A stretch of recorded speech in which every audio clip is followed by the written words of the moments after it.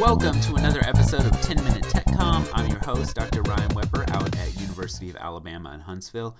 And I'm really excited about today's interview. I've got with me Dirk Rimley. He's an associate professor of English at Kent State University, and he has written a new book forthcoming from Baywood Press called How the Brain Processes Multimodal Technical Instructions. And so I'm going to interview him today about the intersections between neuroscience and rhetoric and how that insight can help technical communicators produce better technical instructions. Thanks for coming on the podcast today. I'm really excited about the book. I think it's a great topic and something that's it's about time that technical communication sort of really turned its attention in this direction.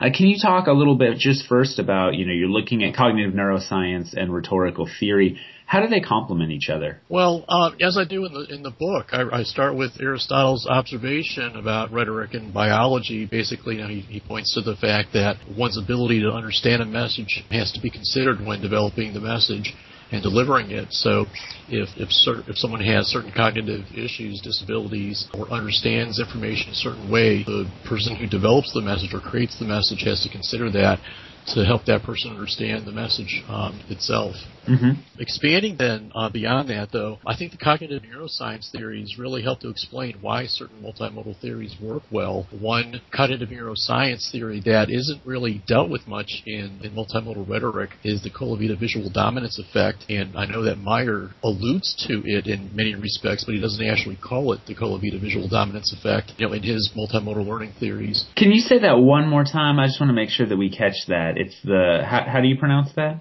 Colavita, C-O-L-A-V as in Victor, I-T-A, visual dominance effect. Okay, great. Basically, the Colavita visual dominance effect is just pointing out that visual stimuli are acquired faster than any other stimulus. However, it takes the longest to process, while audio or oral stimuli are the slowest to acquire, but the fastest to process. So there's a bit of an acquisition and processing disruption there that affects how people can process information.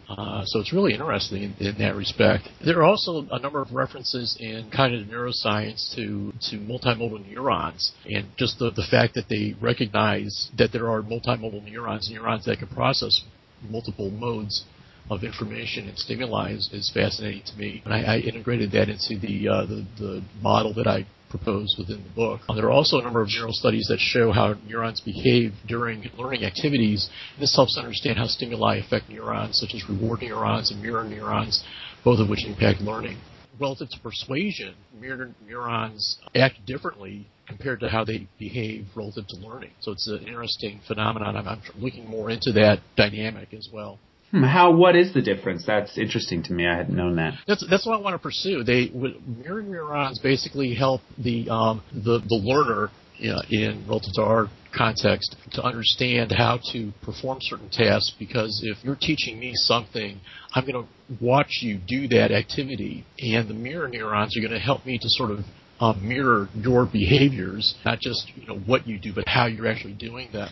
Mm-hmm. Relative to persuasion, it sounds like in the literature that I'm looking at, mirror neurons act to help the audience relate to the speaker or the person presenting the information, such that they feel like they're part of that person or one with that person or like that person. So another kind of mirror effect, I suppose. Mm-hmm. That's interesting. And so does the existence of mirror neurons for the learning aspect, does that make the case then for including observable people? Like, does that effect still occur when there aren't people to mirror in the instructions? You can think of somebody doing an activity. If you're reading textual information, for example, you can try to imagine how that would look. If you've done anything similar to it, to that activity, you can use the mirror neurons then to try to understand how to apply that. Right now I'm thinking about the audio software. The interface, though, is set up very much like a recording equipment.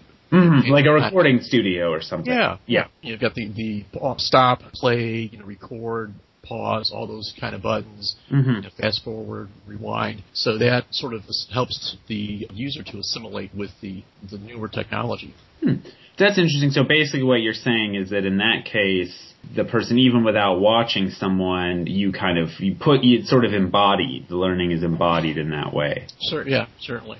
Okay, great. That's really interesting. Thank you. So do you have any other sort of case studies like that or examples that demonstrate how neuroscience can inform the work that technical communicators do in putting these multimodal instructions together? There's some scholarship in cognitive neuroscience and neurobiology that examines the relationship between brain activity and how well subjects may learn by using certain instructional materials. In those studies, they tend to use tools such as the functional MRI and MEG machines to make that possible. They're also still utilizing the EEG machines as they have in the past, but basically subjects are given certain learning materials while exposed to an fMRI or an MEG machine, and their neural processes are measured as they review the instructional material, and then they're asked to perform a related task. Relative to, instructional design theory, basically, within the instructional technology field, a number of people encourage developing multiple instructional products. So in like a web-based course, for example, you might provide a video lecture of a given topic. Then you might also have some textual instructional material, and then you can also apply a video kind of learning tool as well. So there are multiple modes offered to the learner, and then the learner can basically look at each and ascertain which seems to help him or her learn the material better, or there might be some redundancy built in that helps to reinforce certain concepts and help them learn even better. Okay, great. And so all of that is the idea of providing sort of multiple avenues for learning is then borne out in that research, in the neuroscience research. Great. Yeah. Very interesting. I was going to mention that I know there's the Center for Cognitive Neuroscience at Duke University has done some research as well within the North Carolina Research Triangle. Scholars from North Carolina State, North Carolina, and Duke are doing research on neurorhetoric, and that's interesting that they've got that collaboration going on. No, it's an exciting time. I know a lot of people within rhetoric have gotten interested in neuroscience, and it's nice to know just any additional strategies for the technical communicators toolkit as they're putting these things together. Are there any other strategies that you want to share with us that, if I'm producing multimodal instructional materials, strategies that I can take from neuroscience that might be helpful in making my materials effective? Well, in the book I explain a particular model that combines rhetoric and neuroscience, includes attributes of existing theories of neurobiology, multimodal rhetoric, and kind of psychology, touching upon a few of those aspects, basically, having an understanding of how neural stimulation can enhance a learner's ability to learn material or how to engage those reward neurons, for example. Also the awareness that mirror neurons can help learners understand how to do a given task through modeling and video demonstrations.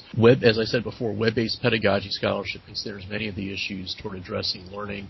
It encourages providing multiple texts, as we just mentioned, to help students use the best way that they can to help them learn. And again, understand that Colavita visual dominance effect, and I do a lot with it in the book, and it's just, designing instructional materials that consider that issue, and it's basically understanding a relationship between how quickly people acquire those different stimuli and process them. And again, Meyer talks about it a little bit in his work and his model, but he doesn't actually call it, the Colavita visual dominance effect. So I found that fascinating. All right. Well, thank you so much, Dirk. I really appreciate this. Is exciting research. I'm looking forward to reading the book, and good luck with the continued sort of looking into this project and seeing what you find. I'm excited to get future insights as well. Thank you for your interest, Ryan, and I look forward to talking more about these things. All right. Great. Take care. Take care. Bye-bye. All right. Bye. Thanks again for listening to 10-Minute TechCom today.